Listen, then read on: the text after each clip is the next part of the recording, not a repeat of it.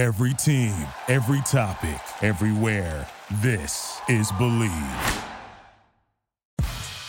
I need a coach, and the best coach I know is the Lord. I just let him coach me. And I mean, sometimes it's not doing something, it's just sitting there. It's the solitude of it all. That was Morris Michalski, Coach Mo as he's known. He's the chaplain and life coach for USA Basketball and works with athletes in action, and he's today's guest. Welcome to Dan Dickau's Quarantine Series on the Scorebook Live Today podcast. As the world, particularly the world of sports, is shut down due to the coronavirus, we're ramping things up a notch here at Scorebook Live.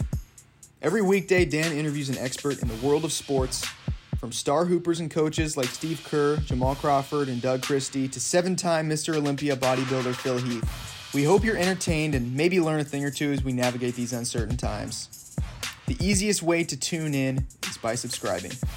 In addition to our weekly Washington High School sports news and conversation podcast released Thursdays, hosted by myself, Andy Bueller, fellow reporter Todd Millis, Dan is bringing you interviews just like this one, delivered 5 days a week. Head to wherever you get your podcast, subscribe for free, and while you're there, leave a review. We'd love to hear from you. Before we get to Dan's interview today, a word from our sponsor. This podcast is brought to you by Washington Federal. Washington Federal is a local bank and portfolio lender with more than 200 branches across 8 states, more than 32,000 fee-free ATMs, 24/7 online and mobile banking with drive-up ATMs. And Washington Federal is a proud sponsor of Scorebook Live. They care deeply about high school sports and the communities that support them across the entire state of Washington. Head to WFDbank.com to learn how they can help you meet your financial goals. That's WAFDbank.com. Washington Federal, a neighbor you can count on. We hope everybody's staying safe and healthy. We're just as excited for high school sports to return as you are. Now, Dan Dickau.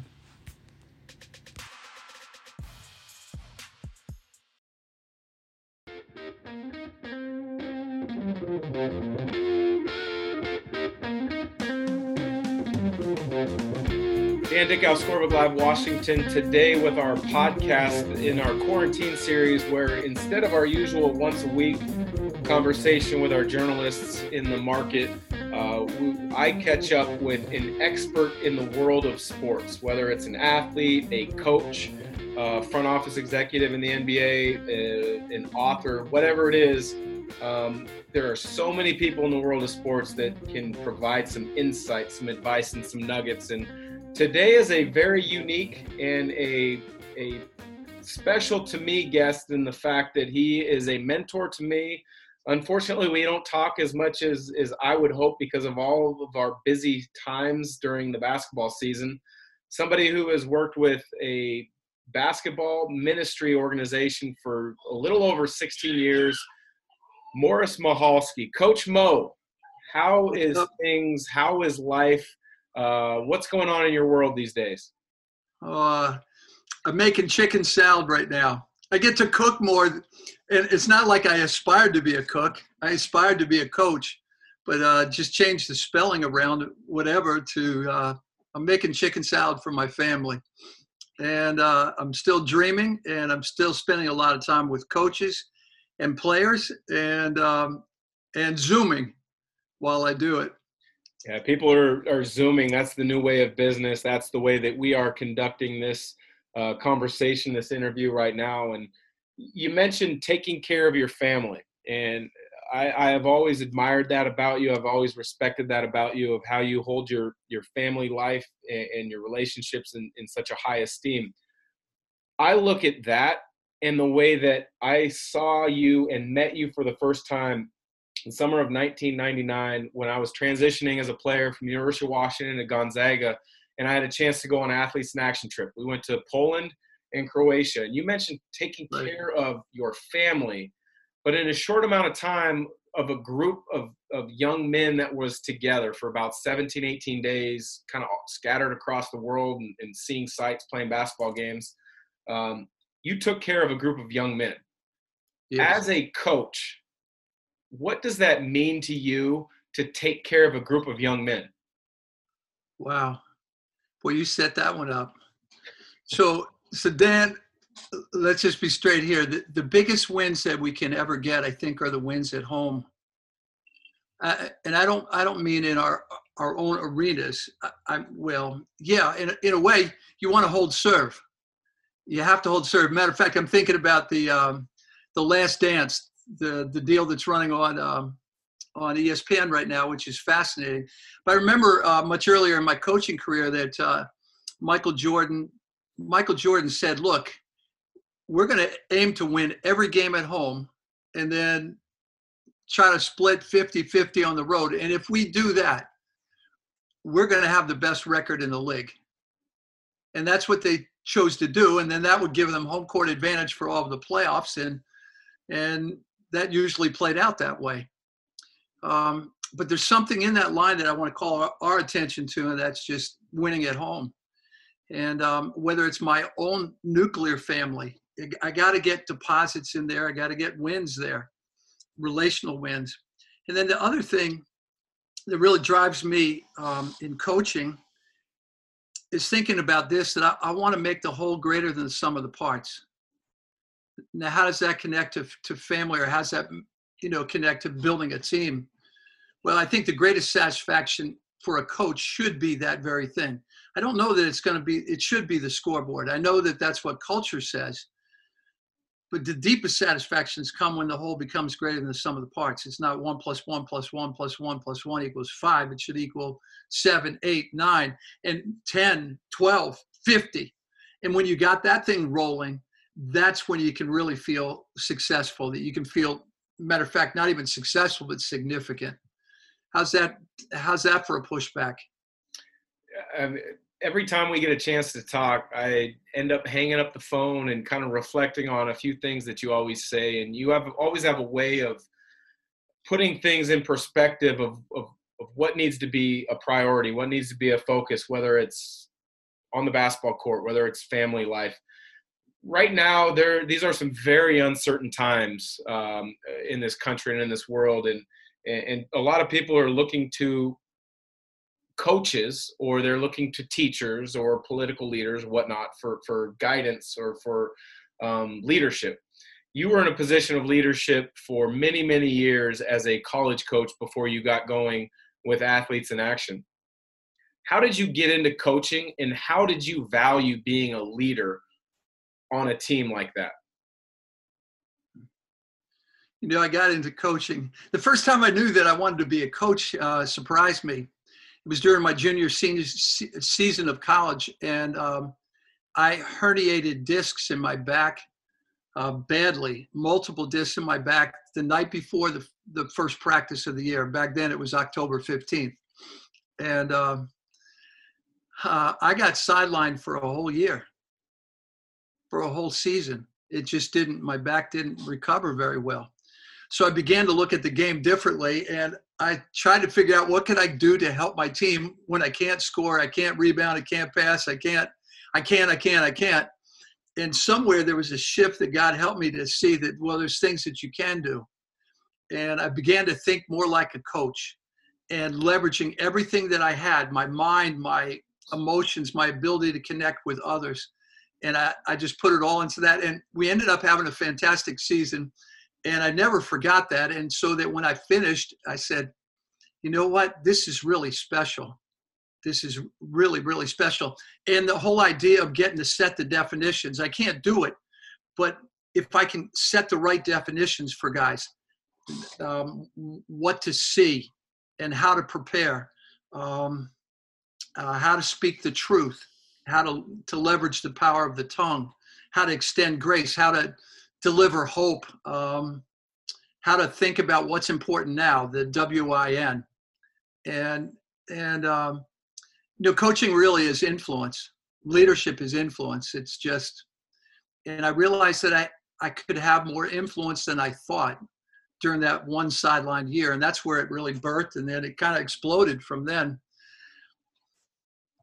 You mentioned the word influence, and people in this culture have a lot of influence when you are put in a position of power. And some people use it positively, some people use it negatively. I remember that Athletes in Action trip, summer of 1999, the power and the influence that you had in a short amount of time on a group of guys that had never met each other before was something to behold. I believe there was 8 players on the trip, and 5 or 6 of us are still in fairly close contact. I mean, with the day and age of everyone having kids and family and business life, it makes it harder. But we have the ability to connect with each other fairly frequently. At what point in your building of a coaching philosophy did you realize that the influence that you can have can be directed to such a positive? And then how do you maintain that with so many different guys that, quite frankly, you haven't seen? You and I haven't seen each other face to face in probably 5-6 years. How do you do that? That hurts. That hurts. This feels good, but that hurts. It's a good thing that we can text. It's a good thing we can talk. Otherwise, you know what else I didn't tell you was that when I was in college, there was an insurance man that did family insurance for us. And he sent me a book that just had come out. And I don't know what in the world would possess an insurance man that I had never met to do this. But he sent a book to me while I was in college during that year, and it was called They Call Me Coach by John Wooden. And it's a narrative. I mean, he opens up his own life, and he tells stories about how he navigated through all the seasons. And I found myself on that journey. And the biggest takeaway was just what he valued and the strength of relationships. Like at the core of his pyramid, like I memorized his pyramid of success and his definition of success. And I made all my players memorize it with me through all my coaching career, or at least the definition of success. They had to recite it. They had to recite it straight up, man to man, to me, no flinch. And success is peace of mind, which is a direct result of the self-satisfaction of knowing that you've done the best you can to become the best you're capable of being. And I wanted them to feel that. But all the stories, the relationships made me think that that's where we're going to get our wins. And can I just tell you a quick anecdote? It happened 2 years ago. So I took a bunch of guys just like you, Dan, once upon a time. I took them and we went to represent the United States in the Pan Am Games. And it was in Sao Paulo, Brazil. So you got all the teams from Canada all the way through to Chile and Argentina, 25 and under tournament. And all these guys have been playing with each other, but then we had to make up this team out of scratch. And we had 5 guys that committed to the roster, and then they all committed to go into the NBA draft, well, at least into the combine, committed to the pre-draft. And they could return if they chose to. So we lost half of our roster just about right off the bat. And then there wasn't as much time to get a roster together. So we didn't have a whole lot of like major conference players. And yet we said, okay, well, I'm just going to trust God with what you give us. And I'm going to depend upon the fact that our relational equity that we put into them is going to do something. So we had only 4 days of training camp and then 2 days of practice in Brazil. Actually 3, and we chose one of them to spend time with at a prison for young adults, just because why not seize the opportunity to just grow as men in every possible way? And that was a risky gamble, I'm going to tell you that. And yet we turned around, and in that tournament, we marched straight through to gold medal performances, something that was not replicated the next year with a much better roster that was brought by other people. And it just proved again the power of the relational equity that you put into guys. That relational equity becomes so powerful over the course of time. And I think that's one reason you and I have stayed in touch to this day. And I really respect you as a mentor. You mentioned somebody who you mentioned someone who I think is the greatest coach of all time, and that's John Wooden. You're connected with Athletes in Action. Every year at the Final Four, you guys would honor John Wooden. I had a chance to meet John Wooden at one of those breakfasts from my senior year back in Atlanta in 2002.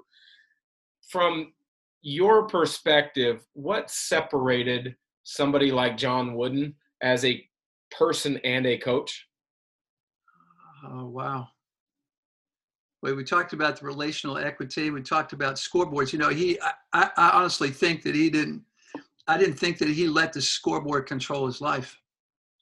I think he knew that the scoreboard lied. It always told you that you're better than you were, or you were not as good as you are. And so he let there was other ways of defining success that infected him, and then infected his teams. And some people would argue, well, he had really good recruits. Yeah, he did, but so did everybody else. It was just the whole that became greater than the sum of the parts. I think that John Wooden rejected arrogance. He brought a confidence, and remember he said too that he was really known for not scouting that much. He was known for just making sure that his team was well prepared. And I'm going to give you an anecdote too that is played out in my life, because there's a little Wooden that's played over, and I've done this more recently, Dan, in my coaching career and my connections with coaches all over the country.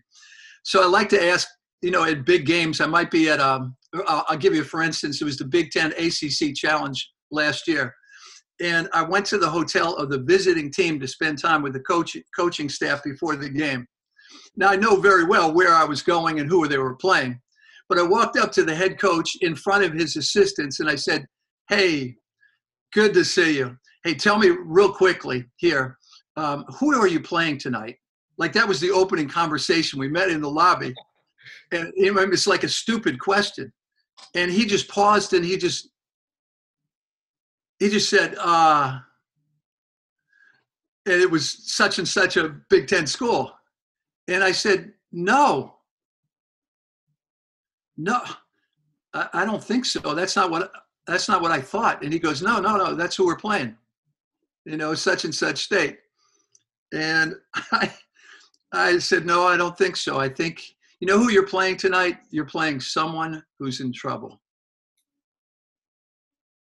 And then he looked at me with a lot more pause. You see, I think we play this game that sometimes we know we're supposed to respect our opponent, but sometimes that trips over into this idea of fearing them. And I don't see, when I read the Bible, I don't see stories about guys that feared their opponent. They just had one really good fear. And then because of that one really good fear, it cast out all others. And I think as coaches, to help ourselves, but to help our teams, help our kids, to learn to dismiss fear. I mean, we're in the pandemic right now here, and there's a lot of reasons to entertain fear. But I don't think it has to go completely that way. I'm not saying put your head in the sand and be ignorant. But there's a point where you have to face fear, and you have to look for something that's a greater fear. And then the other thing is gratefulness. And I saw a lot of that in Coach Wooden. And frankly, the more gratefulness we put in, the more fear flies out of us. It's hard to be grateful and fearful at the same time, my man. Wow. Again, you know, every time we chat, there's always a good story, a good nugget in there.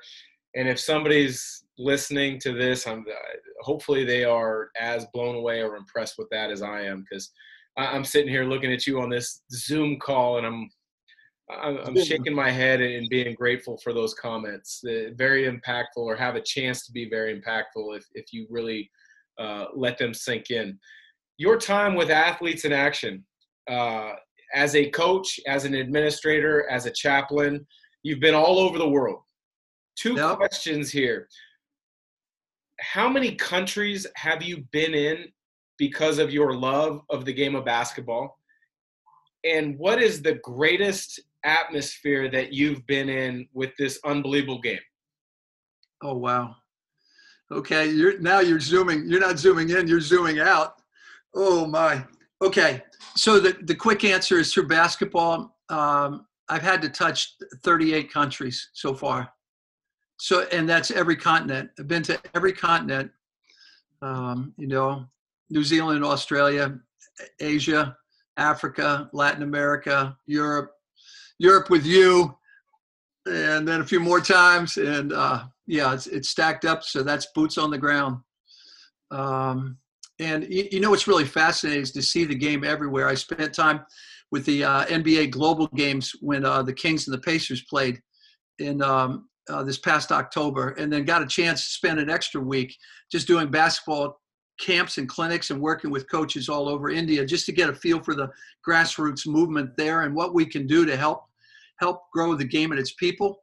I'll sneak this in. This is my wake up. This is what I say to myself in the morning. It's like a little mantra. I just say, for the good of the game, the growth of its people, to the glory of God. And then I get off and zoom in, or get off and go is what I mean. But I've seen a lot. What is a great moment? Oh, man. Wow.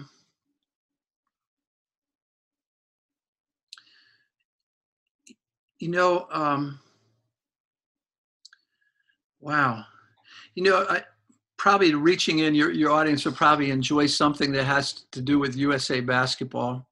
And I think about my role there when Jerry Colangelo took over, and he wanted to kind of rewrite things and kind of, help build a new culture. And I think we've largely done that under his tenure when he took over in 2005.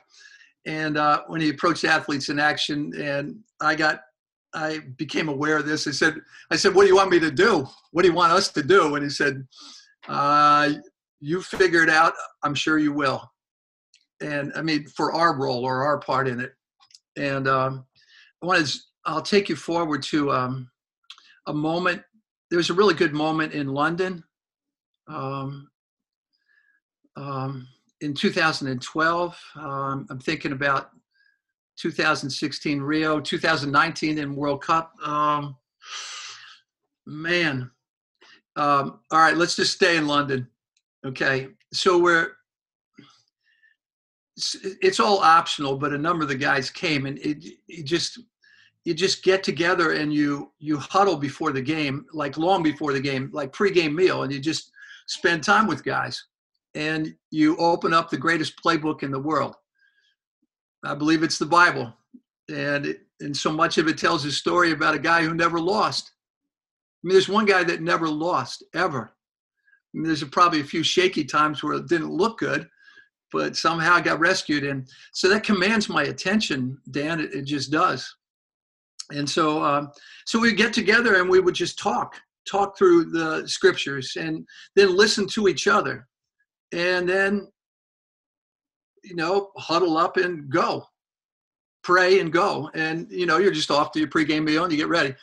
So we get to the very last day of the Olympics, and there's nothing left at the Olympics except for the marathon and the men's bronze medal game and the men's gold medal game. And we made it, fortunately, again to the gold medal game. And so we're 3.5 hours before playing Spain, and we're there in a little room with a good number of guys. And so we get to the end of the whole deal, get to the end of our session, and here's the question that got thrown out. What is it about your Olympic experience that you're going to remember most? And I just kind of said, what do you think, guys?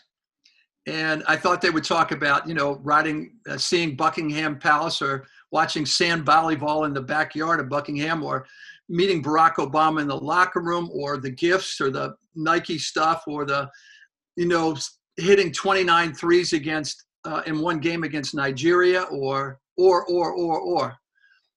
And one guy raised his hand, and I really didn't want him to raise his hand, and he raised his hand first, and it's Andre Iguodala.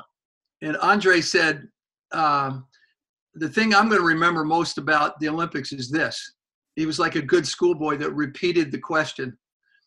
And I was just horrified that he raised his hand first, because I thought he was going to break the direction that I was really hoping that things would go, something real reflective, because you see, he got traded 2 days before. He got traded on Friday of the Olympics from Philadelphia to Denver, and then he had that little stay in Denver, and then he moved on to Golden State. Okay? So he got traded, and I thought he was just going to raise his hand because he's very bright and fun. And I thought he'd say, yeah, the thing I remember most is getting my traded. And instead, here's what he said, Dan. he said, the thing I'm going to remember most about the Olympics is this. And he had a long pause. And guys started looking at him like, man, did you forget what you were going to say? And he just looked back at us. And he says, no, it's this. It's us getting together and talking like real men and getting in front of real truth. That's what I'm going to remember most. That is awesome. That is so powerful. And it leads me to the last question I wanted to ask you before I let you go. And I big time appreciate your time and your words of wisdom. You're in a position where people are constantly looking at you for advice, for wisdom, as I just mentioned. Somebody like you who's always pouring into others. Coaches are the same. Athletic directors typically can be the same. How do you become refreshed? How does Coach Mo get refreshed so that you can continue to have that same type of impact on athletes and coaches that you come in contact with? Yeah, that's a really good question. Yeah, because there's this, this thing where you can't keep giving water to other people unless there's water coming into you. And I recognize that. And while there's a lot of withdrawals that are being made from me, I got to make sure of the deposits. So I'm going to tell you a few things. Number one, I believe in rest. I mean like emotional rest. I mean soul rest. I mean boundaries. I mean saying no to some other things so that I can create space. And that's critical. I think one of the things about this pandemic and the quarantining all of this is kind of a wake up. I think all of us should be feeling this, not just fear or frustration at our lack of control that we have right now. I think the theme that we should be thinking about is just the benefits of rest, of reflection. There's something, God meets people at moments of rest. And there's the idea of Sabbath is a holy tradition, across the world for millennia. And I think sometimes we just run through that, and it feeds our arrogance to think that we can go 24/7 and that basketball never stops. Well, in some sense it doesn't, because the globe keeps spinning, but and I've seen it all over the world. But there's this other sense that we got to listen to that R word, rest, and find it. Second is I like to find people who I know will pray for me, and just tell them, would you just pray for me? I don't even have to explain everything. And then third is making sure that I get to the playbook, because I think I need a coach, and the best coach I know is the Lord. I just let him coach me. And I mean, sometimes it's not doing something, it's just sitting there. It's the solitude of it all. And it's reading. I love biographies. To learn from other people's stories. We just talked about the Jimmy Dykes book that I'm starting to read. I just got the Ernie Johnson book, Unscripted, which is fantastic. I love biographies, and I think that's kind of, and then friends, like, this means something to me today, to bear my heart. We just went through a deal with one of your teammates, Reed, and just listening to his heart and his story, and just going back and forth. And I believe in the better together. That's a sign that hangs on the front door of our house. Better together. And so God places people in our lives, and to discover them and then to invest in them is really, really, really, really critical. If you want to go fast, go alone. You want to go far, go together, run together. So those are a few things. Those are some of my pillars, and I try my best to just practice that. And I love what it's happened to me. It's kept me. I think I still got kick in me, man. Well, you absolutely have a lot of kick in you still. It's been great connecting again and chatting, having you join Scorebook Live Washington Today podcast. And I couldn't agree with you more with one of the last things that you just said right there is we are better together, whether that's as a team, whether that's as a family, whether that's as a basketball community or a nation or a world. So, Coach Mo, it's always special to talking to you. I really appreciate you joining us here today. And hopefully it won't be as long before we chat the next time. I sure it won't be. I know that's for sure. No, I'm calling a technical foul on both of us, and we get ejections. Awesome. Well, thanks again. Appreciate the time. Take care. Always. Love you, Dan.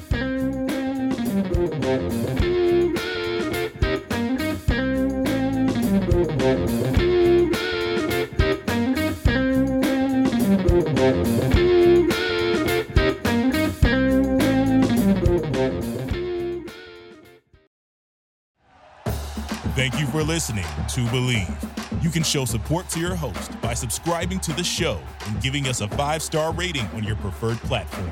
Check us out at Believe.com and search for BLEAV on YouTube.